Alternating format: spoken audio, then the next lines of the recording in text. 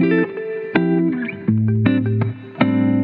might be useful for you to learn a little bit about us. So given that you're not used to the voices, this is Mark speaking, and I set this firm up in 2017 with the aim of really trying to create something that I believed in, having worked in other practices for about 20 years. A lot of firms, I think, today make great emphasis on being modern and high tech, and that is important. And like everything, you've got to harness the capability of that. But also, I was very fortunate to work at some traditional firms, and the approach taken by them actually delivered high levels of service and thirst for accuracy, and for clients being given the time and opportunity to understand their figures. And that's something that I hope, if you're a client of ours, that you feel that we're delivering on. So the practice itself really started with myself and Stuart, as I said, in 2017. And since then, we've now acquired another office, which is over in Lincoln. And we now have around 24, 25 staff members. And one of those staff members is my co-host, Tom. Yes, so as Max just introduced me, my name is Tom. I started working for the practice in 2019. I used to work at the Scunthorpe office, and then when the Lincoln office was acquired, I was transferred over there. Currently in the process of finishing off a couple of exams. Then it's likely we're beginning the CII, that's the Chartered Insurance Institute exams. I think something that we're looking at doing is broadening out the services that we're able to provide. Bringing in a couple of experts on the podcast. Yeah, I'd agree with that. The ultimate aim for the practice is to either provide internally the services that a client in business needs, or have strong partnerships with outside providers. And I do think it would be useful on the upcoming podcast to I suppose go through the common pitfalls of maybe not understanding insurance, any legal element to running your business, inclusive of health and safety regulations, and then going more, I suppose, granular on the individual. We're talking wealth planning, financial advice, and also wills, because I think it's quite common that you get questions on that from clients as part of the tax return, isn't it itself? Yeah, we get given a broad spectrum of questions that don't just relate to tax. Some areas we are just not able to advise on, and it's important for us to be able to provide the clients with a full and broad service, to either have another organisation that we work with and ask them to service the client in that area, or be able to complete that element of work ourselves. What are interest rates? An interest rate tells you how high the cost of borrowing is, or how high the rewards are for saving. So basically, if you're a borrower, the interest rate is the amount that you charge for borrowing the money, shown as a percentage in relation to the loan itself.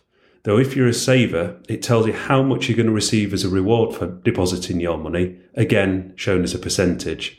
Even a small change in the percentage of interest rates can affect your ability to either service your loan or the amount that you're receiving in return for leaving an amount on deposit. What is the bank rate? The bank rate is the key interest rate in the UK, and this is set by the Bank of England. Once a month, a panel of 9 sit and vote and decide what that rate should be. Parameters that they take into account include the general performance of the economy. So at this moment in time, as I'm sure our listeners are aware, we're going through an inflationary adjustment, basically where the price of goods this year cost more than they did at the same point last year. The belief of the bank is by making the cost of money more expensive, it will cool the supply of money and then therefore cool the price increases. Such matters also link into wage rises for employers, and also the ability of businesses to be able to raise capital for expansion plans. So how has the bank rate changed over time? Looking back to 2008-2009, when the world entered the banking crisis, the base rate was between 5 and 5.75%. However, as a result of the banking crisis, the Bank of England decided to reduce the base rate to around about 0.5%. At the same point, they embarked on quantitative easing, where they injected new money into the economy. The base rate remained flat then for a good number of years, and the Bank of England around about 2016-17 decided to increase this. However, in answer to the coronavirus problem, they reduced this to 0.25%. However, In answer to the inflationary pressures that the world has been facing, the Bank of England have deemed it necessary and appropriate to use the base rate to bring inflation under control, taking us from a base rate of 0.25% to 4.25%. It is felt that 4.25% will be the resting point for the base rate, allowing the bank time to see if this is now going to feed into the economy and work as intended.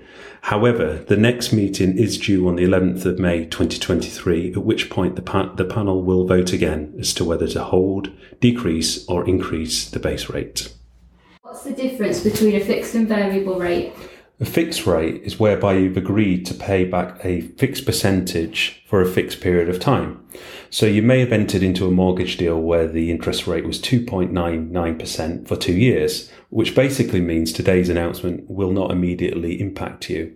However, if you're on a variable or standard variable deal, today's announcement is likely to result in an increase to your payments.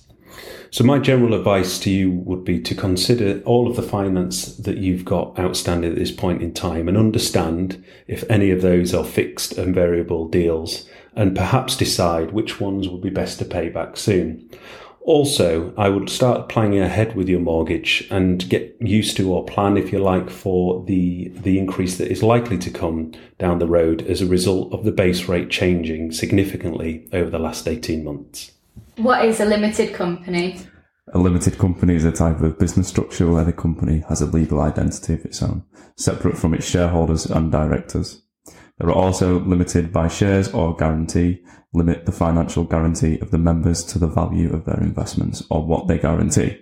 So, unlike a sole trader or a partnership, the owners of limited companies are generally not personally liable for the debts of the organisation.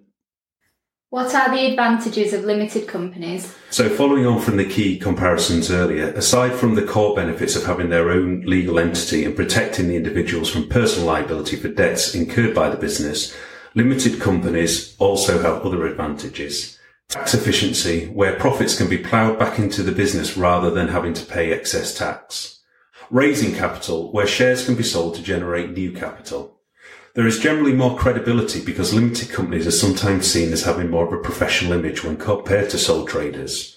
Also, once the company name has been registered with Companies House, it cannot be used by another business. Now, Tom, obviously I've just said there that limited companies have a more professional image, and that's quite rich coming from somebody that works in the limited company department. I just want you to highlight the point that this is obviously not an anti-bias sole trader podcast. So you represent plenty of businesses that are more than credible and are sole traders and partnerships. Yeah. So to start us off, what is VAT? VAT stands for Value Added Tax and is added onto prices in the UK and EU countries. It is a type of consumption tax because it is charged on the items that people buy, and is also an indirect tax because it is collected by businesses on behalf of the government. So how much is VAT?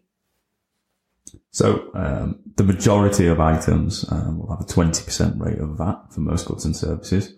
There are two other rates, for example, the 5% rates. This is applied to some health, energy, heating and protective products and services. There's a 0% rate applied to a range of products and services to do with health, building, publishing, kids' clothing, financial services.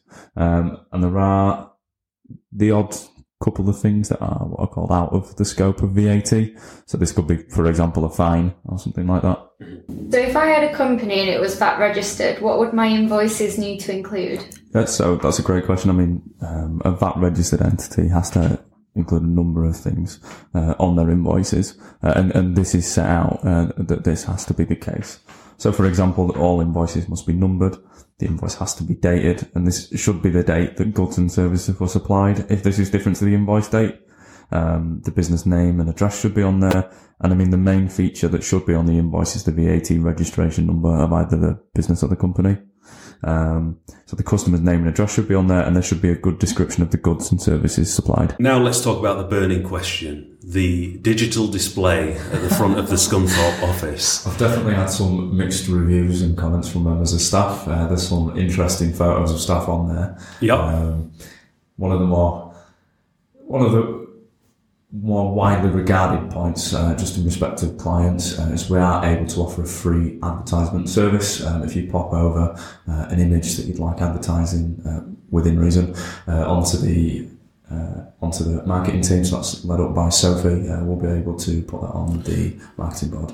Yeah, joking aside, of course, the reluctance to have your face displayed 24 hours, 365, 7 days a week is an employment requirement of working for the firm, and perhaps linking it back into the earlier comment, maybe some of the staff could listen to the podcast and learn a thing or two about what the sign. But the idea of having things like this is for us to try and engage with the wider audience in many different ways, and hopefully provide information that's relevant, that you can digest, that you feel takes it to the level that would naturally then require a more detailed review of it. And myself and Tom and the rest of the team are dedicated to existing clients and potential new clients, and trying to ensure that we're consistent with the service that we offer. And that's something that we want this podcast to portray, the digital display at the front, and everything else that we do.